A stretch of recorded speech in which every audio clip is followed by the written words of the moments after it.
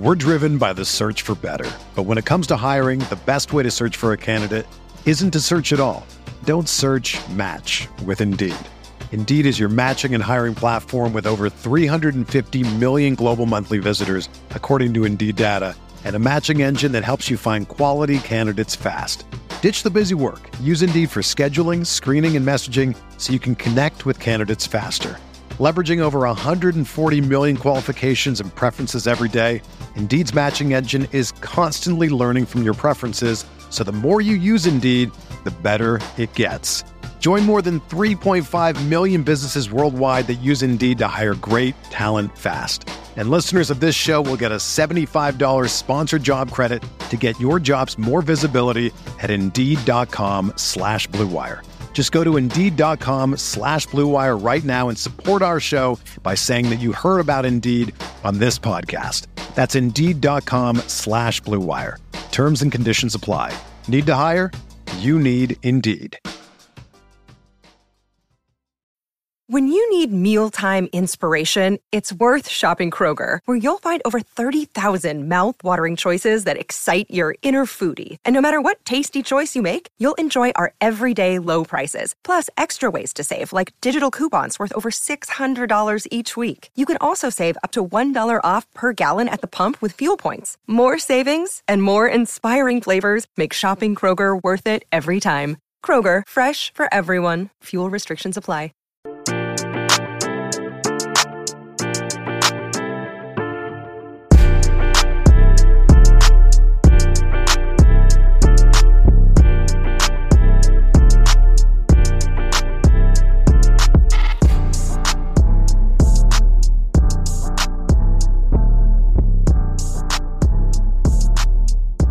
Food for Thought podcast. You're tuned in. Rotogrinders.com. Another week in the books.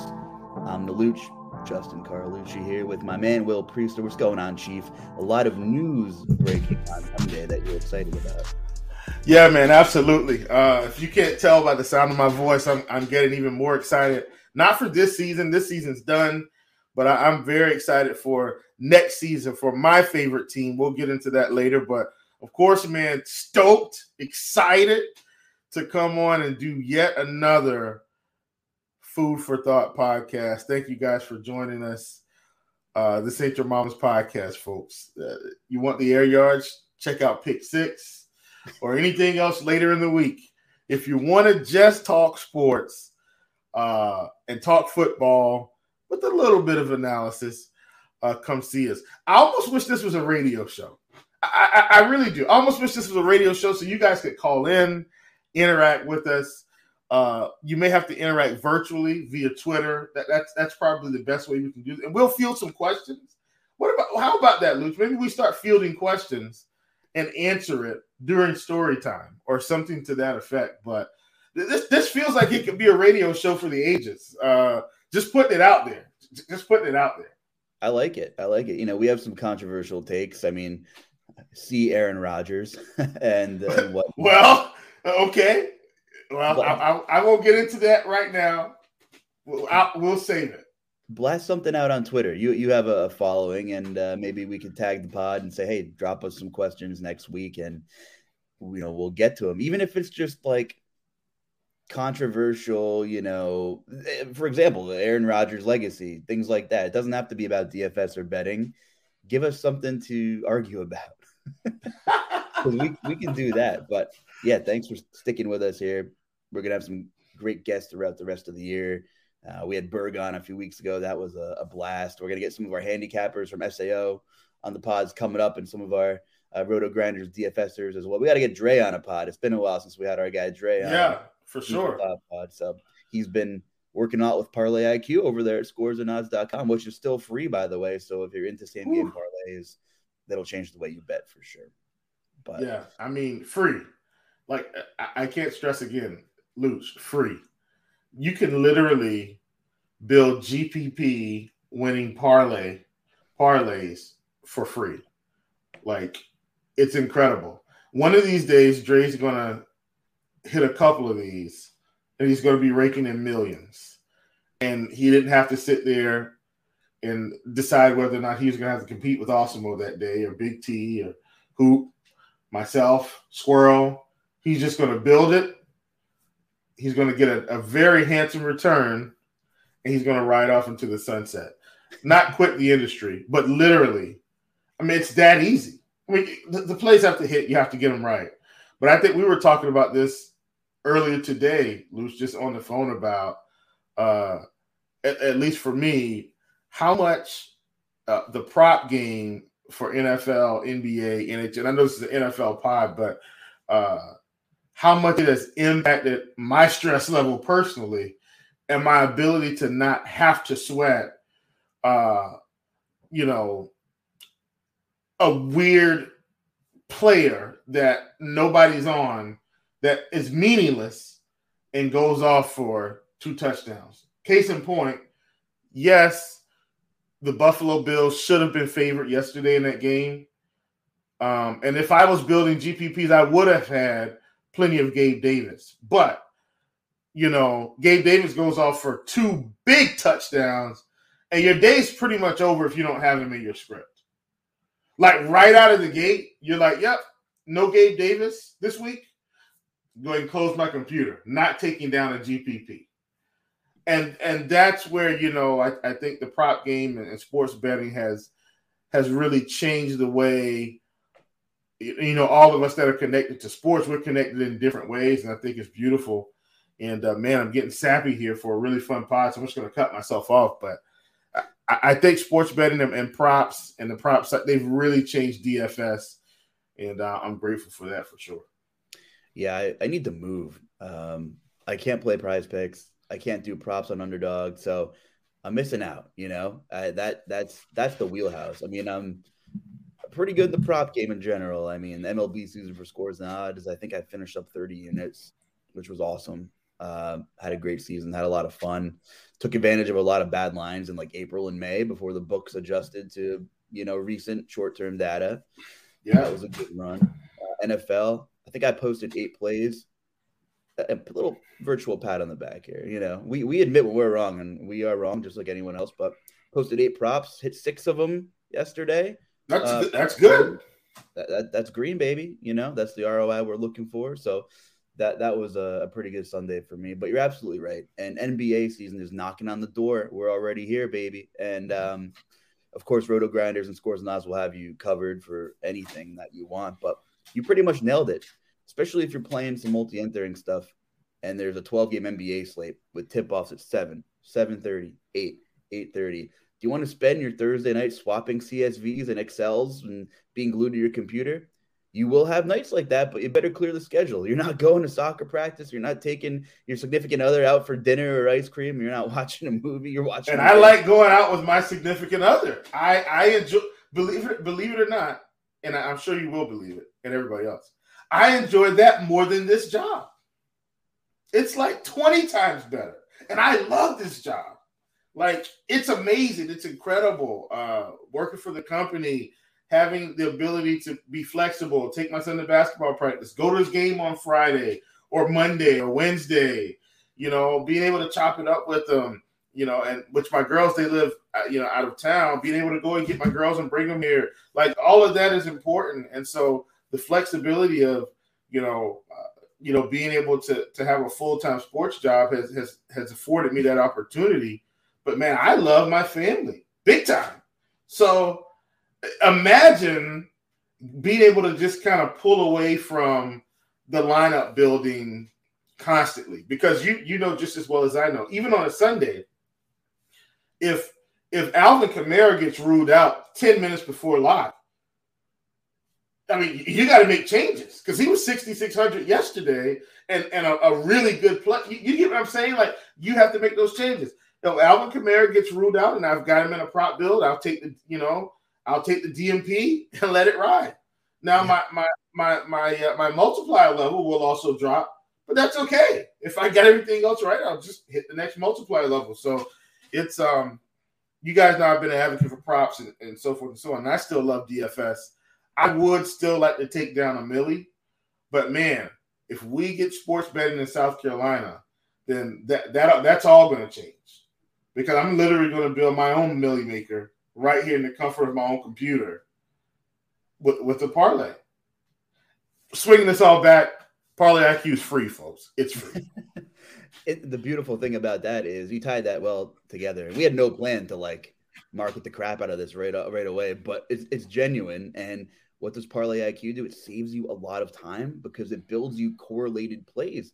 This is based on thousands of game simulations for NFL.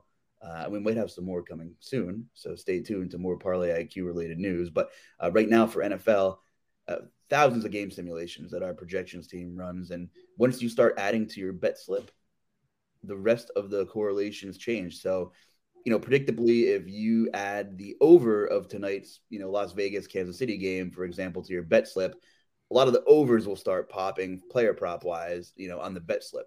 And the more overs that you add, if you add, let's say you think Mahomes is going over, well, then the correlation percentages of Juju Smith-Schuster and Travis Kelce's, hitting the over in these simulations are also going to correlate well. So it saves you time to build rational and profitable parlays. And the best thing is you can compare odds. So you can put your same game parlay bet slip together on Parlay IQ, and it will say, okay, FanDuel or DraftKings or PointsBet or whatever should be offering this same game parlay at plus 1,100. And if you go on one of those sports books and you can get it at like plus 3,000, well, then there's some serious value there because these sophisticated calculations are telling you have a much better shot to win than what the book's going to offer you. And right there is a big green flag, right? Plant that flag and enjoy the game and let it ride. And I love DFS NBA. It's been my most profitable sport since I've been playing. I've, made a couple live finals, etc. But do I want to deal with the 6:59 p.m. Eastern CSV swap when we see that, Dirk Nowitzki Joel Embiid gets ruled out after the game starts? And that one is coming at least once this year from the Sixers. At least once. Mm-hmm. Joel Embiid's going to get ruled out after his game is live. So you're going to have to deal with it. Like you said, betting on games, sports betting is booming because it's fantastic. But secondly, it's convenient. It's convenient. And, Parlay IQ is just the tip of the iceberg. And I think it really is helping change the game in terms of like sports betting tools. It's just fantastic. Parlay IQ, check it out. I'm glad we got that in there because I've been using it. And if you're looking for some tutorials, check out Scores and Odds. Check out the Scores and Odds YouTube. Our guy Andre does 2 Parlay IQ videos a week, and he's been like one leg away from really, really hitting some good stuff. And he can show you how to use the tools while you're watching him on the screen there. But elephant in the room. Let's talk about the Denver Broncos because I would have 12x'd my entry fees on Thursday if Denver just got in the damn end zone at the end of the game. I mean, Russell Wilson objectively looks terrible. And maybe it's a combination of Nathaniel Hackett. Maybe it's a combination of maybe Russell Wilson is just starting to look terrible at this point of his career because he's got the skill position group. The offensive line isn't that bad, but they did have 2 pretty brutal. Denver did not leave that game unscathed. They lost arguably their best offensive lineman for the season, I believe, after that one. Garrett Bowles, broke his leg. So he's out. I mean, the Broncos are just kind of in shambles. They lost Ronald Darby with an ACL in the same game. Justin Simmons is still hurt. Randy Gregory's still hurt. They are falling apart. And this was a team that fooled me, and I was wrong. And I do have a couple of preseason futures in with the Broncos. On paper, it looked like fantastic value. I did not think there would be A, this many issues with injuries, and B, just obvious chemistry problems. On offense, specifically, Russell Wilson and these guys cannot get on the same page. And just from a discipline standpoint, that says it all about does Nathaniel Hackett have these guys locked in? And the answer is no, because the Broncos are, off the top of my head, one of, if not the most penalized football teams in the league at this point of the season. So it's that game should not have been a loss. That was defining, I think, organizational culture shift for the Broncos this season. I think Hackett gets fired before the season's over, and that's pretty much all I have to say about Denver. I am officially I'm out on Denver. Yeah, they're just not playing good football. And Luch, when I say they're not playing good football, they can barely score touchdowns at any time, right? Like in a general sense, when the game's not on the line, Luch, they have not been able to score touchdowns. The game is on the line, I mean, literally on the line. And Russ throws an interception to open the door for the Indianapolis Colts. I mean, I want us to think about this. And to make matters worse, if you watch the broadcast of that game, which was on Amazon Prime, Richard Sherman is a part of the broadcast team. And once again, he gets to experience Russell Wilson not hand the ball off in a critical moment. And guess what the outcome was, Luch? It was literally the exact same. An interception that pretty much sealed the game for the other team. Now, Indianapolis still had to score, don't get me wrong. But that opened the door for them to have a chance to win. The Denver Broncos are in shambles. Russ looks awful. The defense has actually still been playing really great. The offense just can't help them.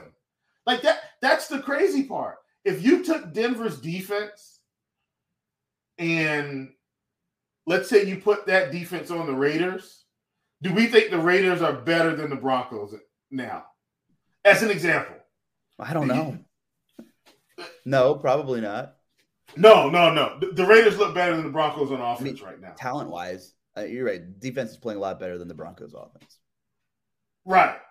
But what I'm saying is the Raiders offense looks a lot better than the Denver offense right now, which is saying a lot. That's why I'm trying to compare apples and apples and say, if the Raiders have the Denver Broncos offense in that division, the Raiders have probably won 3 games. Seriously. The Broncos can't move the ball at all. I lied. Excuse me, folks. I don't want to lie to our listeners. They can move the ball. They can't score touchdowns, or they haven't been able to score touchdowns. And I know touchdowns, there's some variance involved, but they're struggling, man. They're really struggling. And so I think Denver has to be the best, worst team there is in the league right now. Like, they've got to be. There's no way, and I think I said this maybe last week. If it wasn't last week, then either way. The Seattle Seahawks are looking like geniuses currently. They traded away the franchise quarterback. They don't have to pay Geno Smith nearly as much as they were paying Russ. And they look way better. Now, they're not winning a whole lot of games either, but the team looks better. Like, they've been saying, let Russ cook. Geno's just putting up 300 yards every week. Not 300, but he's moving the ball down the field. It's incredible. I just, and for all the slack. There's nothing to sneeze at. That Saints defense is good. And he right. They scored 34 points, 31 points, something crazy. And for all the slack I gave Pete Carroll may not have been the problem. Can you imagine if Pete Carroll had competent football playing right now? Like, Geno, we thought Geno was the gap filler. He's looking like a legitimate starter. Like, it's insane. He looks like a legitimate NFL quarterback. Imagine if the Seattle Seahawks had a good defense. Like, that's Seattle's problem right now. Their defense is awful. They're not stopping anyone. It's a shootout every week. Do you think things are just clicking for Geno right now? I mean, he had some spot starts last year, and he was okay. But then, he spent some time in New York and some other places where he didn't look great. So is it a fit? Is it just a scheme fit and things are clicking? And, he has talent at wide receiver. I mean, we were worried about, Metcalf's production, et cetera, and he's been fine. He's been absolutely fine. So, and I think I said this, maybe I was just talking to some friends. I'm not sure. But in my opinion, Geno looks like he's just run back to West Virginia, put on a West Virginia uniform, and he's just airing it out. He's doing whatever he wants to do. And this version of Geno could get a starting job anywhere in the league. No, seriously. I'm saying this version of Geno, Geno could start for the Carolina Panthers today. this version of Geno would help us win football games. Like, I want us to think about that. Could you imagine if the Miami Dolphins had Geno with Tua out, if he's playing like this, with Tyreek and Waddle? Or could you imagine, hear me out here, Luke, if the Tampa Bay Buccaneers had this version of Geno? And I'm saying this version for a reason, because we've seen him play with the Jets. We've seen him play with the Giants. He's looked terrible. But in his defense, since he's been in Seattle, he seemed to have played better, even in spot starts. Like, he had to come in and relieve Russ last year, one game, and he didn't play terrible. And so do you think, and God, this has become a Geno Smith Truther podcast. Didn't expect that today. Do you think it's because Geno started out with the ones all season, had a chance to really get going, get reps in through training camp, and all of a sudden he's been given a chance? Do you get what I'm saying? Because when you're the backup, you don't run with the ones in training camp. You don't really get a chance to lead the team. People view you as a backup. They know you're just going to come in if the main guy gets hurt. So do you get what I'm saying? Like, Geno starts out the season as, hey, I'm leading the team. Let's get rolling here. Let's get going. Guys, this is where I want to place the ball. DK, if it's scramble drill, this is what I want. Beautiful touchdown pass from him yesterday during the scramble drill from DK. Definitely something they would have had to work on. Geno breaks. DK says, oh, let me just go up the field now. Hits him for a touchdown. So what are your thoughts there, Luce? Because I think him having an actual opportunity to lead the charge through training camp, through preseason, I think this may have helped him, and then it may just be a good fit for him and the offensive coordinator. It could be a plethora of things, but I think that's contributed to it. And then I'll get off my Geno take. I got something else more important I want to discuss. But, man, this has become a Geno Smith podcast, folks.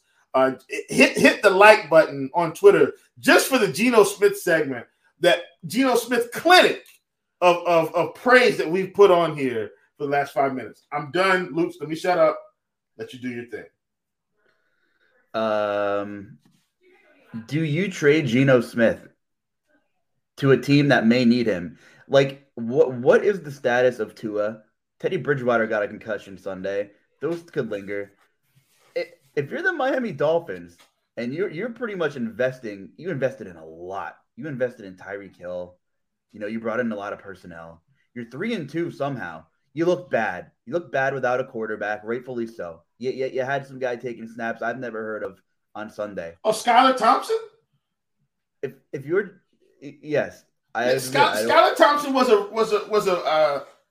he was good at the college level. Wasn't going to win a Heisman, but he was a good college quarterback. I'm stressing good. He wasn't elite.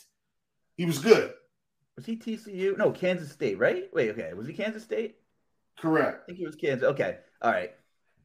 I put a little thought into it. I was just making a dramatic effect there that, you know, he's most likely not an NFL starter. Anyway, Geno Smith is on an expiring contract.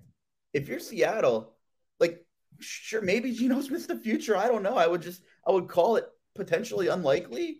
Like, but the more important thing is that Seattle team is far away because of the defense, right? Most likely. Yeah. Well, let me say this. Can I interject like for 30 seconds? Yes. I'll give you 45. Thanks. Here's what I will say about Geno. Geno does not have a lot of tread worn on the tires. He didn't start a lot of seasons, so it's not like he's been beat up and banged up. He's still got plenty of shelf life if the Seattle Seahawks want to say, hey, this is our guy, and they're not going to have to pay him Dak Prescott, Aaron Rodgers, Matt Stafford kind of money. He hasn't earned that. Not yet, but do you get what I'm saying? They don't have to pay him $30 million.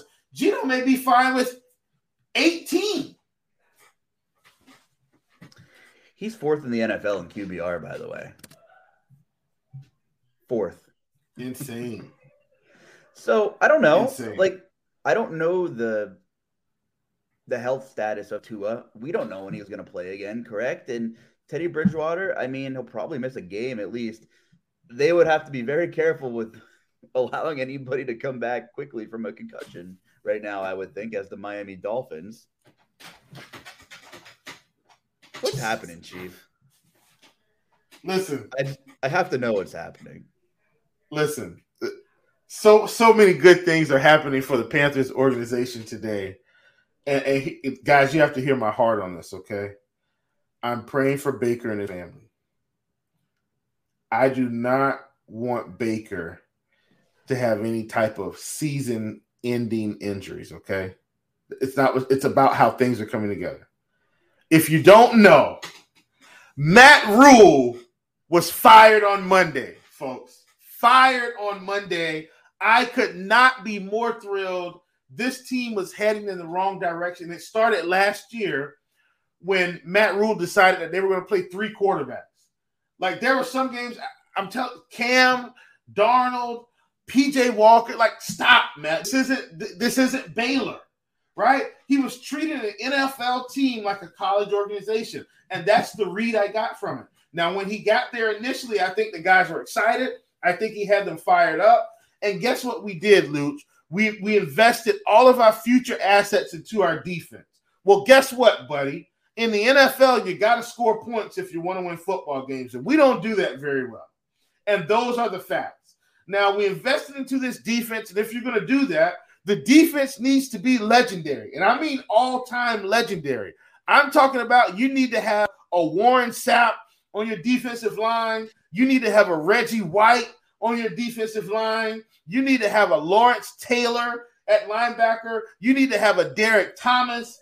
You need to have a Revis Island. Like, that's what it takes if we're going to be drafting defensive players every freaking pick of almost every draft you've been there. And that's not the case. We don't have a legendary defense. They're good. They're not great. In the NFL, if you want to win football games in the division, out of the division, you have to score points. And I'm here to tell you, go back and look at the scores. The Carolina Panthers have trouble scoring on anybody.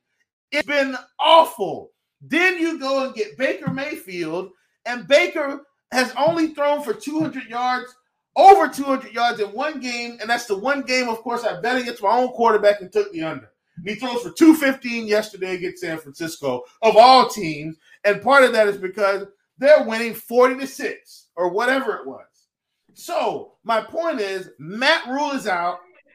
Baker Mayfield is not even playing this week coming up. I'm very excited for the Carolina Panthers to lose again this week, but I don't care. We're moving in a different direction.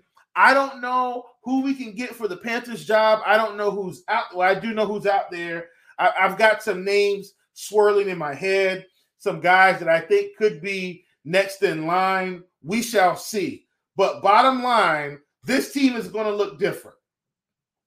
I can assure you, Justin. We're driven by the search for better. But when it comes to hiring, the best way to search for a candidate isn't to search at all.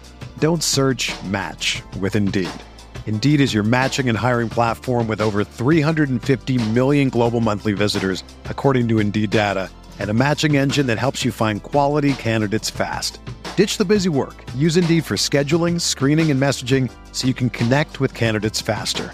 Leveraging over 140 million qualifications and preferences every day, Indeed's matching engine is constantly learning from your preferences, so the more you use Indeed, the better it gets.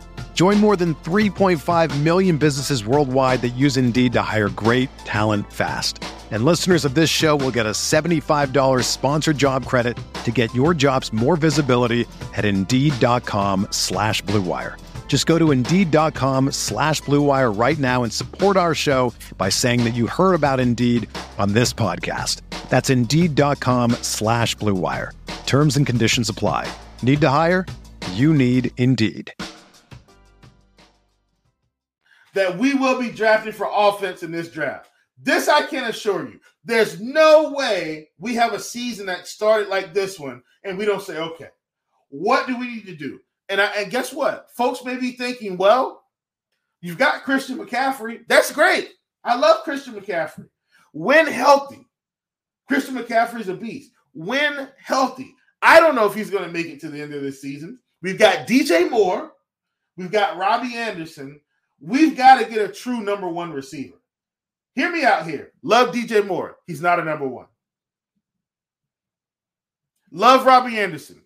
He's just there to stretch the field. We've got to go and get a bona fide number one receiver, and we've got to go get us a quarterback.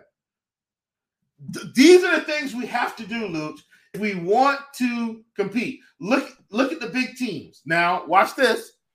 Kansas City is probably one of the best teams in the AFC that we've seen in a long stretch, and they're going to continue to win football games. They do have a number one receiver. His name is Travis Kelce. He's the tight end, but trust me, he's their number one receiver. He's their number one option, right? Okay? Go over to Tampa Bay. They might have two number ones. They have Mike Evans and they have Chris Godwin, and you just got to decide who are we going to let beat us today. Heck, even go over to the Atlanta Falcons. Perhaps Drake London is the emerging number one. Perhaps. Kyle Pitts didn't play today, and they still almost were able to knock off the Buccaneers if it wasn't for a bad play call on Mr. Tom Terrific himself. They called a penalty that cost Atlanta an opportunity to win the football game. I'm not saying they would have won. They would have had a chance to win. Go out to Minnesota with Kirk Cousins. They've got Justin Jefferson, right? Go out to the Chargers. I'm just going to go ahead and say Mike Williams is the number one receiver currently. And he's probably the number one anyway, but Keenan Allen's their possession slot guy. He's been hurt, right? Run on out to the Raiders. Despite the fact that they're not playing great, they play tonight. They play Kansas City tonight, but they've got a true number one. Devontae. Yeah, Matt Collins. Well, yeah, Matt Collins. Let's go to Dallas. And a guy that's like a hybrid number one to me, CeeDee Lamb. And the list goes on and on. Now, the New York Giants don't really have a number one receiver, but hey, they're just figuring out ways to win. They've got the ultimate weapon in Saquon Barkley, just like we have the ultimate weapon in Christian McCaffrey. Problem is we don't have any quarterback play, and we're very conservative. Okay, I'm done. I'm so glad Matt Rule gets to go spend some time with his family. And here's what I will say about Matt Rule. When he goes back to college, he's running through everybody, whatever job he gets. Oklahoma's probably about ready to call him right now. They don't look good. There's tons of other teams that he could go and coach. He will get a job immediately, and he's going to be an exceptional college coach. I'm so happy, Matt Rule, that you get to go back to college and live your dream. Because with the Carolina Panthers, it ain't it, buddy. All right, Luch, I'm going to cut myself off. So excited. Oh, man. I'm so ready for the 2023 NFL season. Intertwining that with our Geno Smith conversation, I don't think it makes sense for the Panthers to get Geno Smith. No. But I wanted to point out, it's a loaded draft class for the quarterback position in 2023. So whoever comes in will have an opportunity to get his guy. No, they're starting. What? Whoever comes in, they're starting. Absolutely. Yeah. That's what I'm saying. Yeah. What's the draft capital situation like for Carolina? Are you guys intact for next season? Oh, I think we're fine. We haven't really mortgaged away anything. So the Panthers will add a quarterback and add a receiver or a tight end or all three. And we're going to see a new regime. It's going to be great. Now, I'm saying if you're Miami, and this is like a very, very hot take, but if Tua is not going to play for a lengthy period of time, if Teddy Bridgewater is going to miss some time, you trade for a quarterback, it takes them a couple weeks to warm up. Miami has some winnable games coming up. They're 3-2. They could be a very formidable football team. Geno Smith's on a 1-year, $7 million expiring contract. Seattle's far away. It's not the craziest thing in the world to say, here's a bunch of future assets for Geno Smith. If I don't want to bring him back, that's fine. If you're Miami, I don't know. I don't know. I mean, they're 3-2. It's not like they're off to a terrible, start here.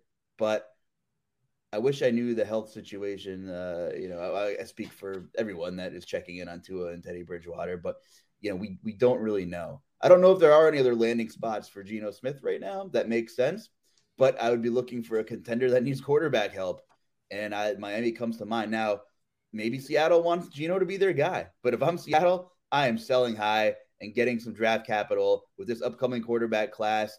You can get a guy on a rookie deal for a couple of years, build that defense, keep Metcalf, whatever you want to do with Lockett.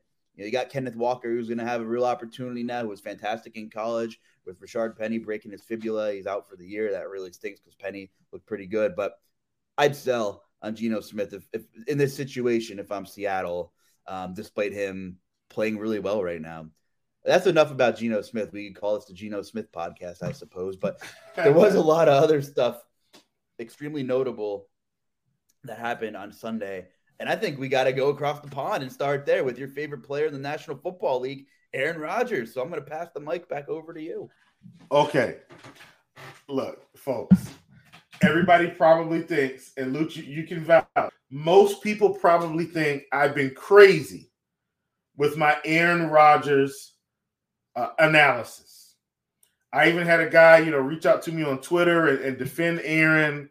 And look, I said, hey, man, he's got to win. He said football is a team sport. I don't want to hear that. Because guess what you're doing? You're defending Aaron Rodgers. You're giving him a huge pass. Yes, football is a team sport. But Aaron Rodgers gets all the praise for that football team when they win. But we don't want to give him the criticism when they lose. We want to blame everybody else when the Green Bay Packers lose, and we don't want to talk about Aaron Rodgers' bad play. I don't care. Aaron Rodgers has not been playing well. Okay, everybody's going to win and lose.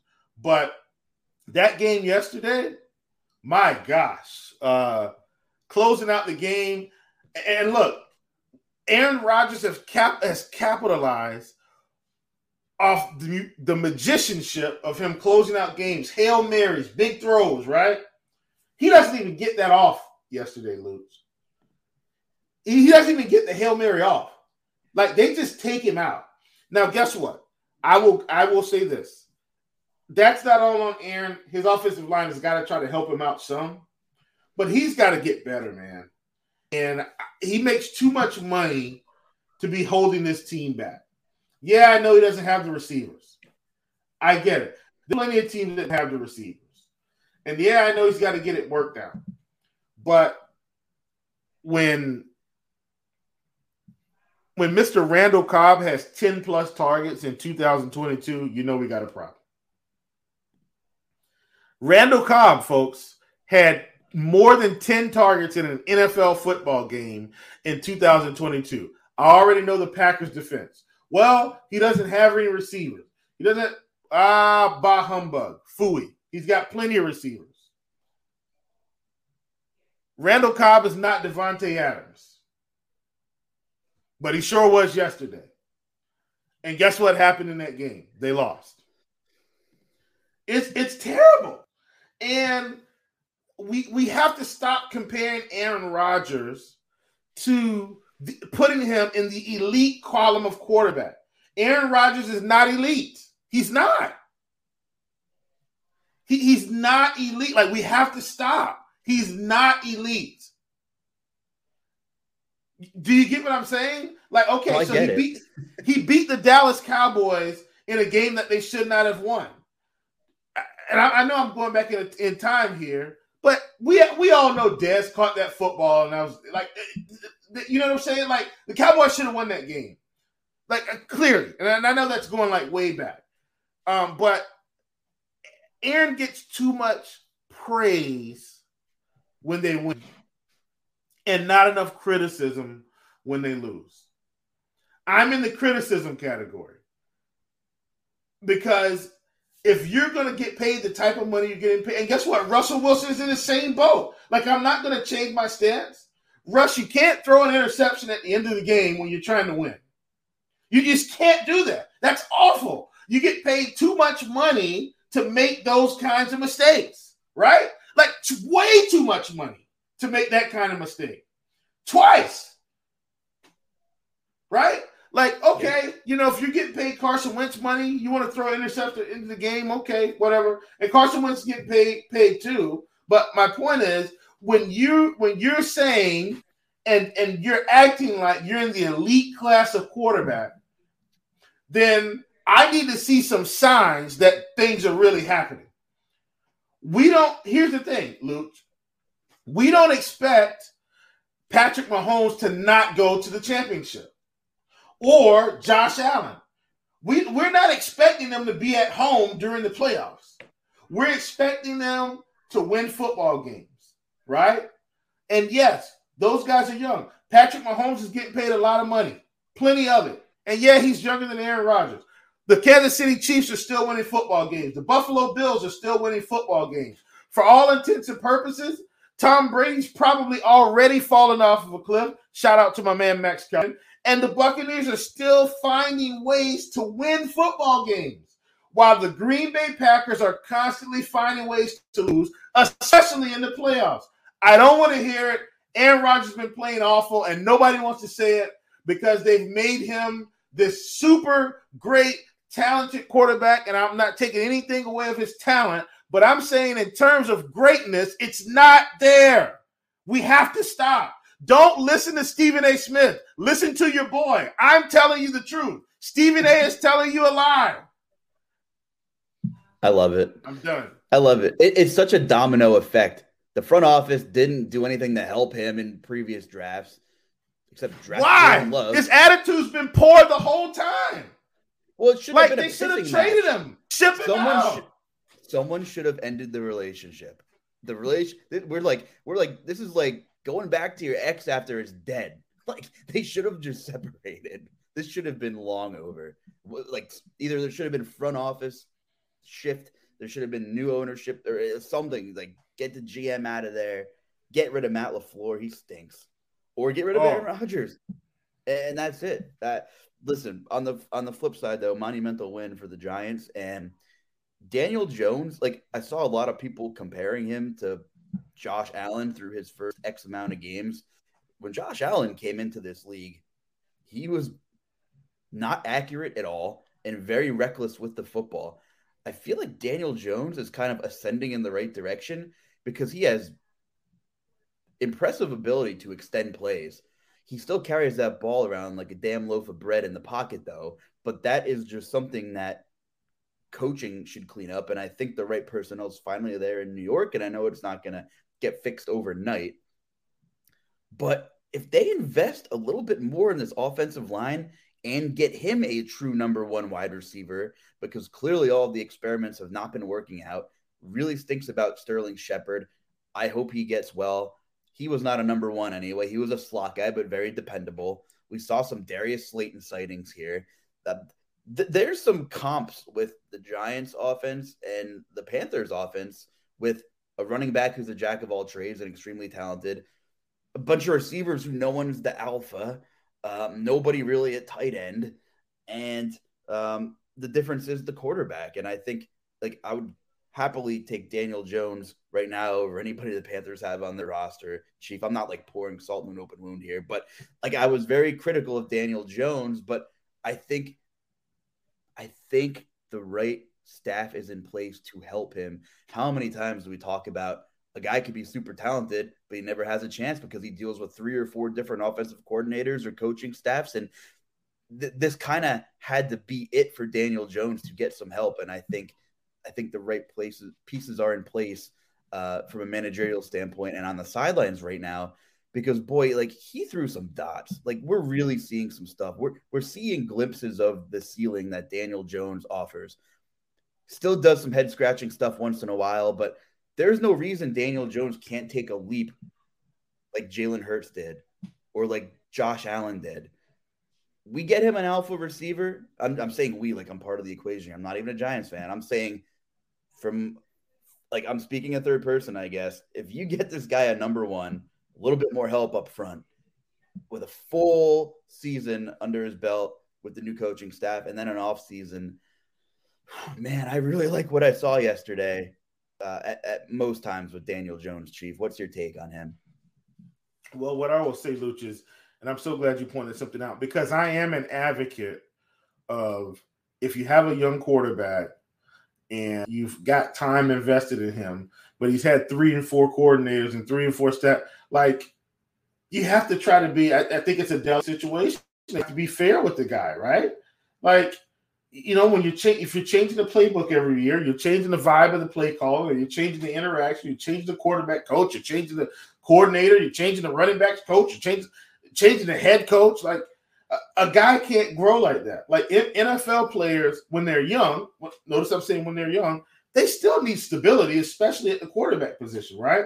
To help this guy progress. Now, what I will say is, I don't think Daniel Jones is elite, but I think he can be very good. So here's my Daniel Jones comparison long term. I'm hoping he can be a Kirk Cousins with less turnovers. Do you get that? Like, he's not Pat Mahomes, right? He's not Josh Allen. He does have some wheels. Sneakily, he can run. They can run. Sneakily.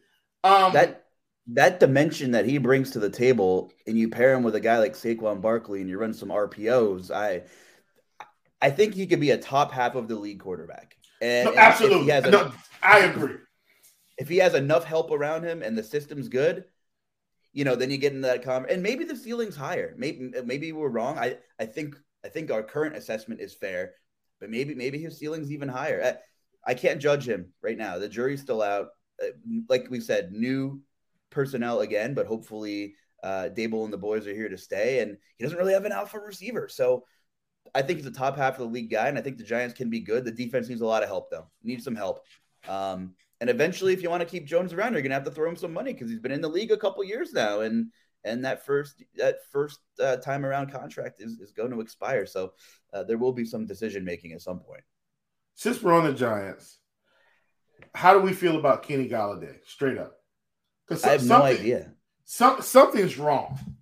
The fact that they haven't been able to move him yet, the problem is his contract is just god awful. So who's like, you're gonna really have to be a Kenny Golladay believer if you're willing to take on some of that money. I guess the thing I'm saying is, for the very reasons you mentioned, when he's getting all of that money, but they're still choosing to not have him out there. Like, what is happening?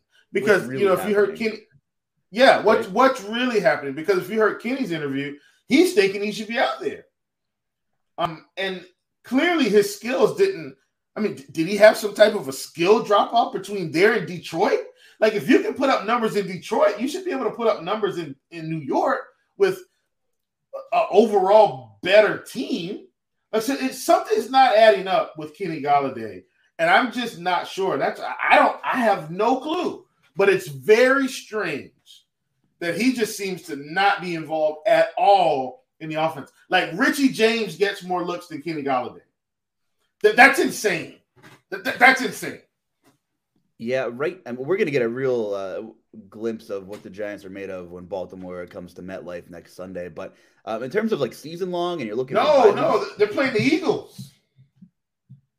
Oh no, the Eagles are playing the Cowboys. Sorry, my bad. We'll get to that for sure. I'm making 4-1. Please forgive me. No, it's all good.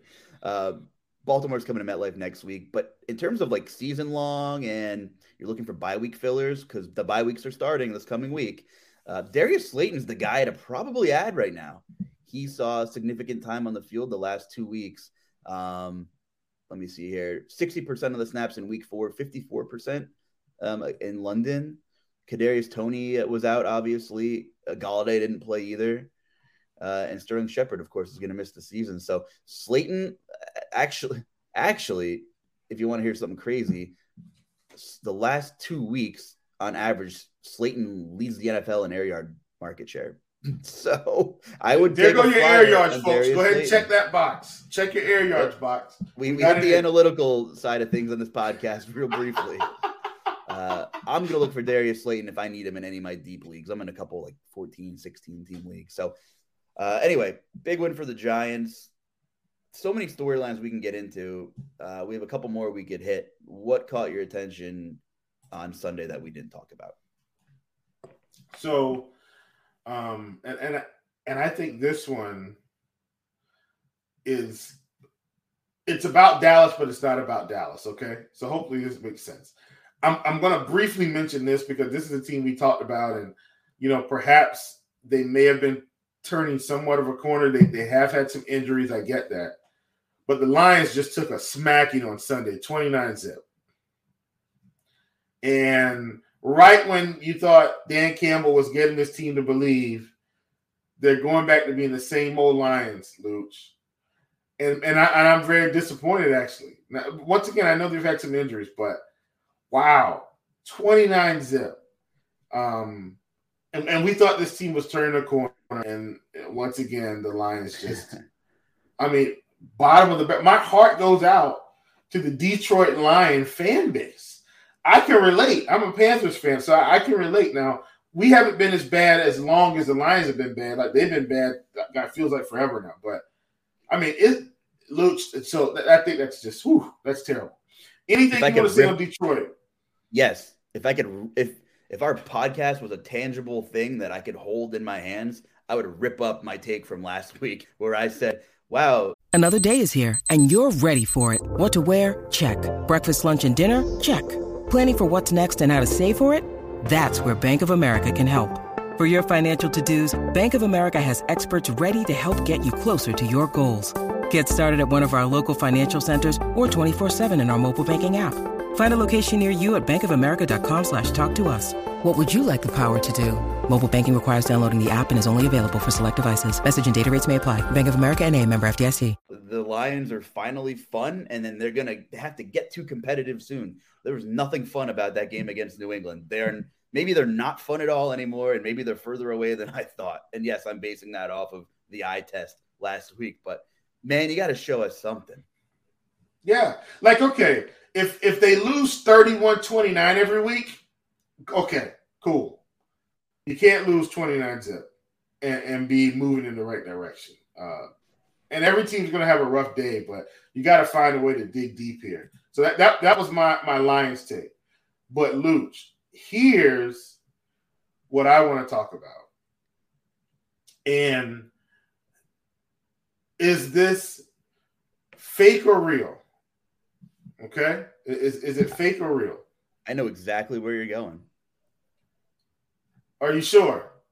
Just let me have it. Sure. Go ahead. No, lay it on me, man. Let's go. It's about Dallas, but it's also about the Rams. Like, are the Rams a bad football team or not? Like, is this real life for the Rams this season? And is this also the real deal for the Dallas Cowboys? Do you get what I'm saying? Are the Dallas Cowboys actually good, and are the Rams actually bad? Like, I need to figure that out. Dallas, goes to L.A., 22-10. Matt Stafford's just, on the ground feels like half the game. Why did they pay Allen Robinson to not throw him the ball? And I've talked about the fact that I think as the season progresses, it would get better. But we're 5 weeks in. We're about to be 6 weeks in, and nothing's still materializing from that investment. They might as well go ahead and sign Odell Beckham now. He'll have more targets this week than Allen Robinson's probably had all season. And the Dallas Cowboys running to town, no Dak Prescott. Interesting stat. I was listening to this, and I already knew this, but it was, of course, the way it was put together from a vocabulary standpoint, Luch. I was watching Get Up this morning, and I believe it was Get Up. Maybe it was a little bit of First Take. I can't remember. I can't even remember who said it now. But here he said, Cooper Rush barely throws for 100 yards passing. No 100-yard rusher, no 100-yard receiver, and the Cowboys still win 22-10. The offense, for all intents and purposes, was just out there exercising. Shout out to Lord Reeves. They were just out there exercising. And they still won the game, 22-10. Now, they had a big – so let's put it into context. They had a really, really, really big touchdown run from Tony Pollard. I think it was 57 yards. That was like their big play of the game. Zeke had 70-something yards rushing. Tony Pollard 60-something, 70, whatever. CeeDee had 52 yards receiving. Michael Gallup was somewhere in the 40s. And Cooper only had 100-something yards passing. Low hundreds. Not 180. 110. Something stupid. And they won 22-10. Meanwhile, if you flip the script here, if I'm not mistaken, Matt Stafford had over 300 yards passing, and they still only scored 10 points. Lose. Somebody help me out here. Are the Dallas Cowboys good, and are the LA Rams bad? What is happening here? Well, what do we know about the Rams? Can we make a pros and cons list? I don't know. I will say whenever you turn the ball over 3 times, you're not going to win many games. It's the NFL. They were about even in time of possession. The Rams had more first downs. They were just as good at third down efficiency as the Cowboys were. They converted on fourth down once. They were 1 of 1. They ran more plays. They averaged 5 yards a play. They turned the ball over 3 times. They're not executing, and they're having trouble doing so. If you take Allen Robinson out of the equation, which I know it's easy to say the what-if game, but he's quite literally not in the equation at all. So after Cooper Kupp, you have absolutely nothing in this offense. Tyler Higbee is your 1B, and he's a great tight end, but he shouldn't be a premier option in an offense. The Rams have absolutely no run game. The offensive line is bad. Roger Saffold's hurt. They're missing players. So they are who they are. They have a couple of very high-profile defenders. Von Miller, very good situational edge rusher. Aaron Donald is the best defender in football. But Jalen Ramsey has had his own issues this season. He's not a lockdown corner right now, right? Hey, bro. You want to hear something crazy? Yeah. You know where Von Miller is, right? He's in Buffalo. Yes, he is. Yeah. So you know who the Rams wish they would have had? They wish they still had Von Miller. Exactly. They got a Super Bowl out of it. I was waiting for you to call me on that one. So they got a Super Bowl out of it, which is what they wanted to do. I made the Von Miller thing, and I do forget a lot of things, but that one was intentional because they also gave away Bobby Woods for a bag of chips to my Titans, and I'm grateful for that. So yes, it's almost like they figured they would be okay doing less with more, and they really can't do anything. They could have made a nice offer to Von, right? He definitely, I don't know the ins and outs. Better weather, out in L.A., fun place to live. Played indoors half the season. He ended up in Buffalo. Colder weather, but does he have a good shot to win another championship? Yes, he does. Yet again this season. Here's my assessment. I'm sorry. Go ahead, Luch. I'm just saying the Rams are missing some of these dimensions that they had. They have no run game, and some of their defense is kind of in question outside of Aaron Donald right now, and they're having trouble moving the football. So I think the Rams are who they are. I think they'll. Stafford threw for 365. Can't turn the ball over 3 times against anybody in this league. No, you can't. And let me just say, Dallas scored a defensive touchdown, and Tony Pollard popped them for a 57-yard touchdown. Those were the Cowboys' big plays. You're right. You can't turn over 3 times. I agree with you 100%. Like I agree. But you also – Stafford threw for 3 bills because they averaged 2.5 yards a carry on 13 carries from Cam Akers. So, they're one-dimensional. They are a one-dimensional football team offensively, and Matt Stafford cannot extend plays, and I think I'm a little concerned about that. Okay, so let me say this.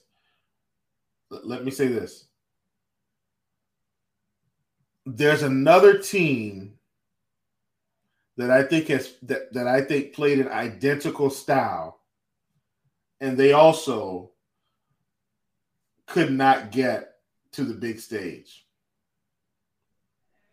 Are we talking this season? No. Here's the deal. If Cooper Kupp is going to have a 30-40% target share, there's no way the Rams are going to win football games. Like that, it's impossible. Cooper Kupp is he's probably top 5 for sure in the NFL at the wide receiver position. I would say top 2. Seriously. I would say top 2. But when you're going to get that much action in the offense, something's got to give. And I'm saying, you're telling me Allen Robinson can't pick up 6 to 7 targets a game? Like real targets. Not like, oh, let me just throw it and see what happens. I'm talking about real, safe targets, a quick slant that you know he's going to catch and let him pick up 8 or 9 yards. You're telling me, are you telling me that Allen Robinson can't do some of the things that Cooper Kupp is doing? And I'm genuinely saying, I don't know. But I'm being genuine. I don't think it's rhetorical, because if we're going to ask Kenny Galladay questions, we need to ask, maybe Allen Robinson is an Allen Robinson problem. Okay, I'm willing to maybe give some wiggle room with whatever happened in Chicago between both quarterbacks not being able to get him the football. You go to the Rams. If Sean McVay, who's a top 2 schemer in the league outside of maybe Kyle Shanahan and getting the guys the football that matters, if he can't figure it out, then we have to wonder, maybe there's more to this Allen Robinson situation than we know about. Well, let me say this. Allen Robinson still put up numbers in Chicago. They weren't so here's what I'm saying. I'm saying last season he got targets. You could count on him for 40 to 50 yards a game, Luch. Like he wasn't going to pop you for 150, but you could count on him for like actual NFL production. What I'm saying is, with the Rams, there's literally no real production. So is it a scheme problem? Is it a target problem? Is it a trust problem? I don't know. But they paid him to come in and be a number 2 receiver. And he's nothing near that. I mean, nothing near that, Luch. Like it's insane. He's nothing near 1 receiver targets. What's your panic meter from 1 to 10 on the Rams at this moment? 10. I'm at a 10 on the Rams. Like, okay, Cooper Kupp on the season prior to yesterday had a 36% target share. Do you know who the next closest person is? On the Rams? Yes. It's Higbee. At 25. Do you know who the next closest person is? Probably the Notre Dame kid at like 12%, 15%. Are you saying Ben Skowronek? Mm-hmm, yes. Yeah, so he's 4th. He's at 10. Allen Robinson is at 12. That was pretty close, right? Top of the head. That was pretty good. But here's the difference. Allen Robinson is playing 94% of the snaps. 94. Getting his cardio in. Cooper Kupp ran 52 routes. Allen Robinson ran 46. Has run 44. That was 46 the week prior. Ben Skowronek ran 40. Higbee had 14 targets. Allen Robinson had 6. So Cooper Kupp had 19. Ben Skowronek had 3. The difference 19. is, Ben Skowronek, out of those 3 targets, gave us production. Allen Robinson basically did nothing. Like, what? Do you get what I'm saying? Like, it's not making any sense. Like, Allen Robinson doesn't have to be elite, but he should be able to catch 4 passes for 40 yards a game. I agree. Every game. Like, without question. 4 catches, 40 yards every game. Like, just give us that. My panic meter is a 7.5, I think. There were a lot of injuries yesterday as well. We saw Tyreek Hill get hurt and not return. We saw T. Higgins have an injury. A big win by the Ravens, though. Ugly divisional win. And we saw Teddy Bridgewater we talked about. Damian Harris got hurt. So there's so much up in the air from a DFS perspective right now. Cheap players in bigger roles, like, it's literally, quite frankly, impossible and a waste of time to start hashing any of that out. But there are a couple of really huge games next week. So just for time purposes, let's hash out a look ahead here. And we're going to talk about the Cowboys and the Eagles. Eagles are the only undefeated team left in football. It was not an easy win. The Eagles showed that they're not going to steamroll everybody in this league. On last week's podcast, we talked about their quality of opponents haven't been fantastic, but they did what they had to do. They even had some adversity against the Jaguars where they had a game script not in their favor for the first time, and they clawed all the way back, and that was a real gut check win for them. They went across time zones. The Cardinals haven't been great this season. It wasn't the Eagles' best game. They did have some issues moving the ball from time to time, but they got a win against a team with a dynamic quarterback and a formidable defense across a couple time zones, and that's all that mattered. So the Eagles 3-point win over the Cardinals. It's just crazy that as off the rails as the Eagles hype train is. I don't know if it's just because I live in Pennsylvania mostly, and ESPN loves talking about the Eagles for some reason as well. But here we are, and the Dallas Cowboys and the New York Giants both only have one loss as well. So things in the NFC East are about as competitive as we thought the AFC West was going to be when the season started. So Facts. Here we are. Facts. What's your takeaway from the Eagles getting a win at the Cardinals? Are you impressed because, tough road environment, or like, did you want to see more from them? On the road, good. So here's the thing: good teams win football games, bad teams lose football games. Facts. Yep. And I know I said that's as simple as I can put it, right? And what I'm really saying is, good teams, even when they don't play well, find ways to win, right? And it's kind of like the better's mentality. And I tell this to people in the talk all the time about the mental side of DFS and props and sports betting and all of that. Many what people just don't go their way.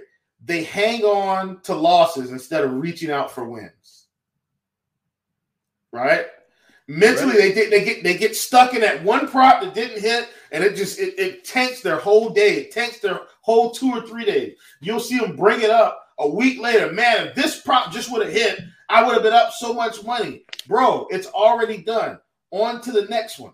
And good teams, when you watch them play, guess what? They make a mistake, it's on to the next play. How can I affect the next play? How can I help my team win? How can I impact the game?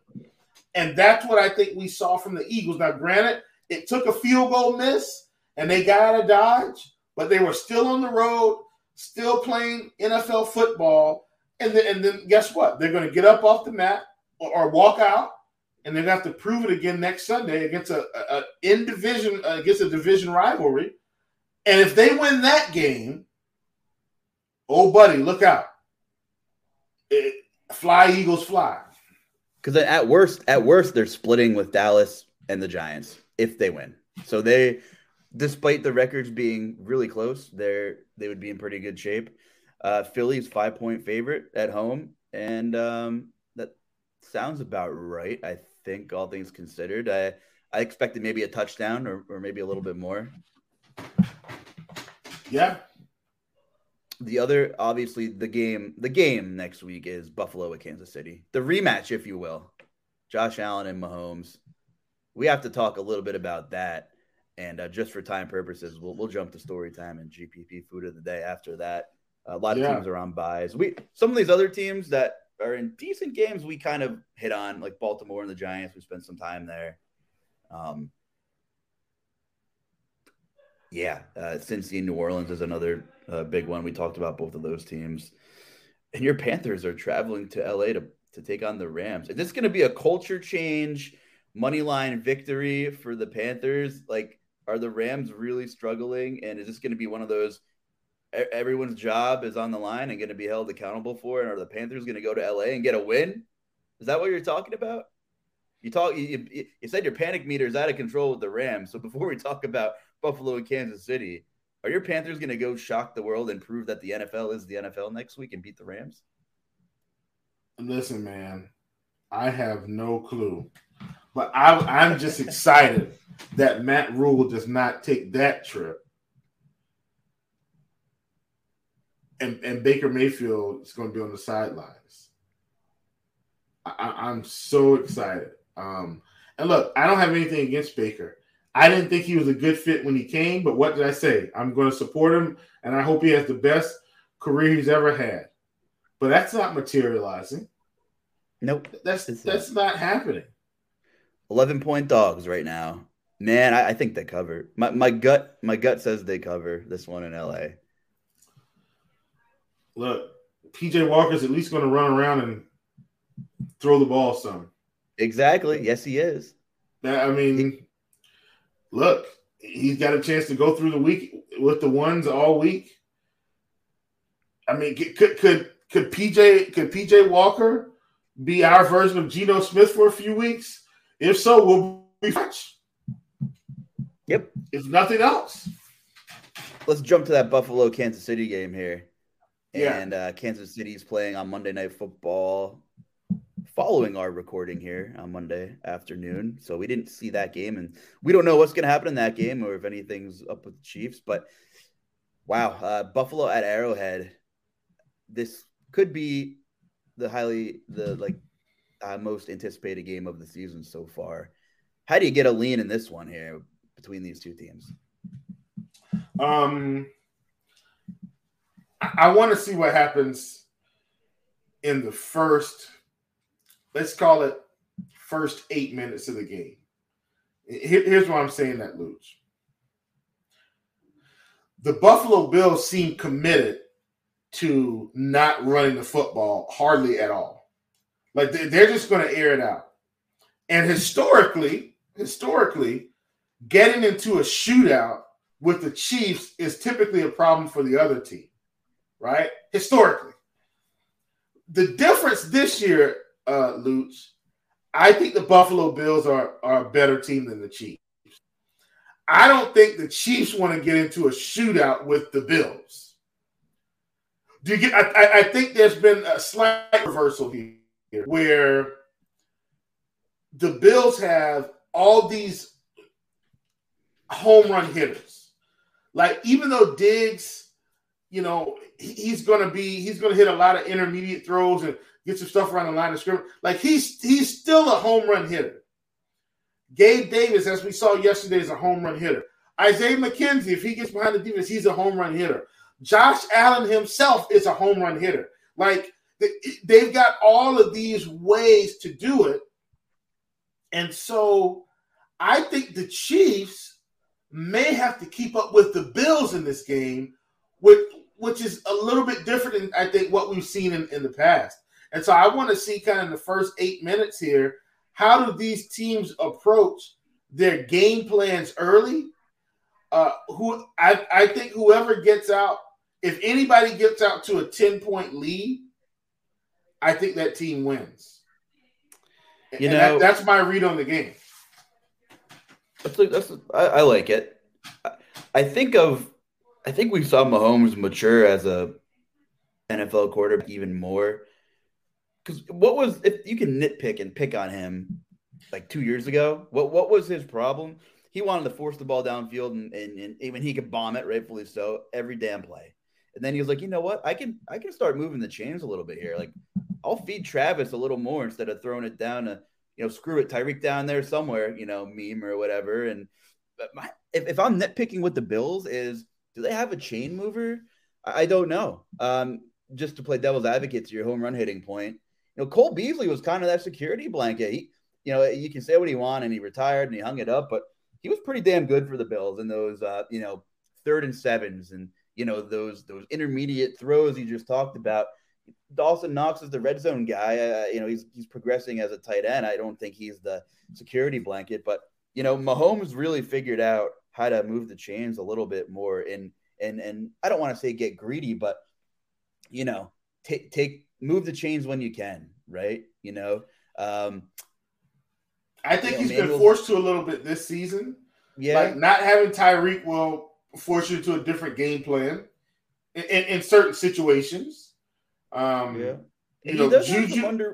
are some underrated speed there. I mean, MVS and Mecole, and neither of them are consistent, and they're kind of flyers. But obviously Diggs and Gabe Davis are an elite tandem. You're right. Yeah. So this game is a 2-point game, Vegas says, and I think it's going to be as advertised. I don't know if it's going to be a shootout, but I'd be shocked if it wasn't fairly competitive. I'm going to give my game time prediction on that. It's Sunday. They're playing in Kansas City.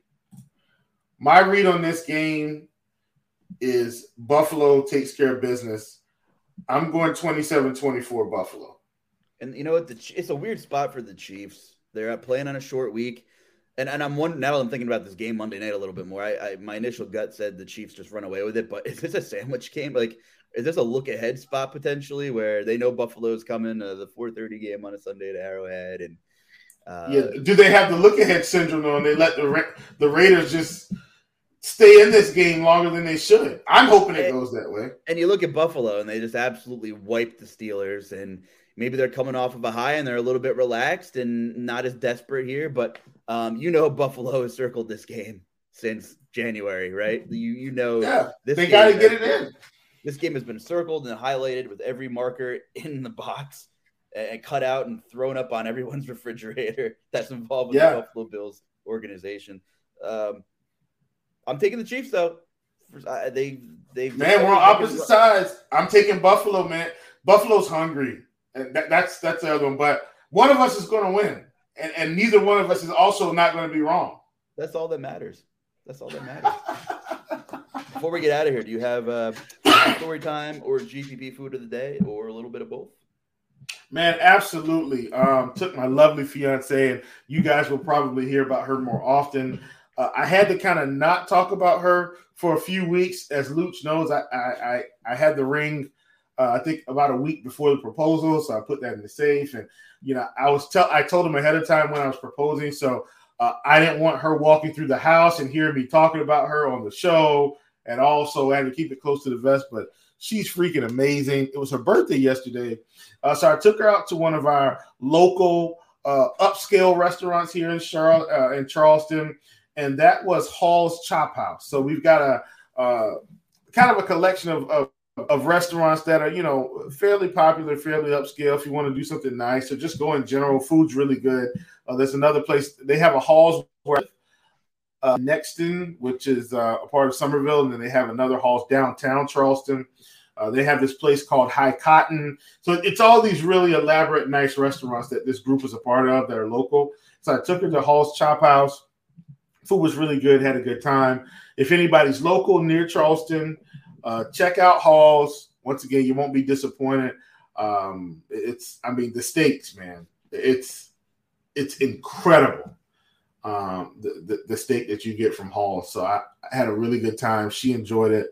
And so I was really glad to be able to do that for her. Also got our Keurig. So, during story time, let me help all the guys.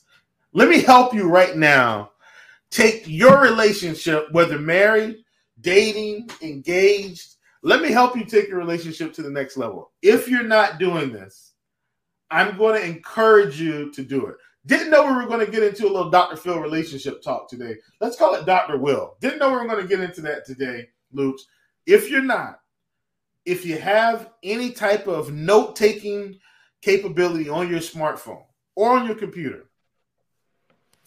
if your significant other brings something up that they like to do, that they'd love to have, a place they want to go, just write it down and surprise them with it at the opportune time. And if they go ahead and do it for themselves, that's okay. But ironically, it's the simple things. My fiance wanted a Keurig, and she'd been talking about one. Yeah, I got to get a Keurig. And, I just sat back. I said, well, let's see if she does it for herself. So that's what I got her for her birthday. And not only that, Luch, not only did I get her the Keurig, I made sure that I got the K-Cups. See, because you can't get a Keurig and not have the K-Cups. I think she's got over 100 K-Cups to start. Like, I bought like 3 big boxes. It's like 44 in one and 30-something another one, 40 in so she's got over 100 K-Cups to kick off having the Keurig at the house. So listen, fellas, ladies, anybody, I'm telling you, you want to make sure, man, you just keep the pulse of that significant other, and make sure, man, you're always, doing things to let them know you appreciate them, you love them. Heck, give them a day off, right? Just give them a day off. I don't need you to wash those dishes today, girl. I got that. Like, you just go chill. Anyway, just a little food for thought for the Food for Thought podcast. Luch, back over to you, my brother. Yeah, you got to get her the K-Cups. That would have been like getting her a bike without the wheels, It's like, exactly. Here's the bike, but you can't ride it. I was at the Tropicana this weekend. Woo! Thank you for that not sounds asking good. me.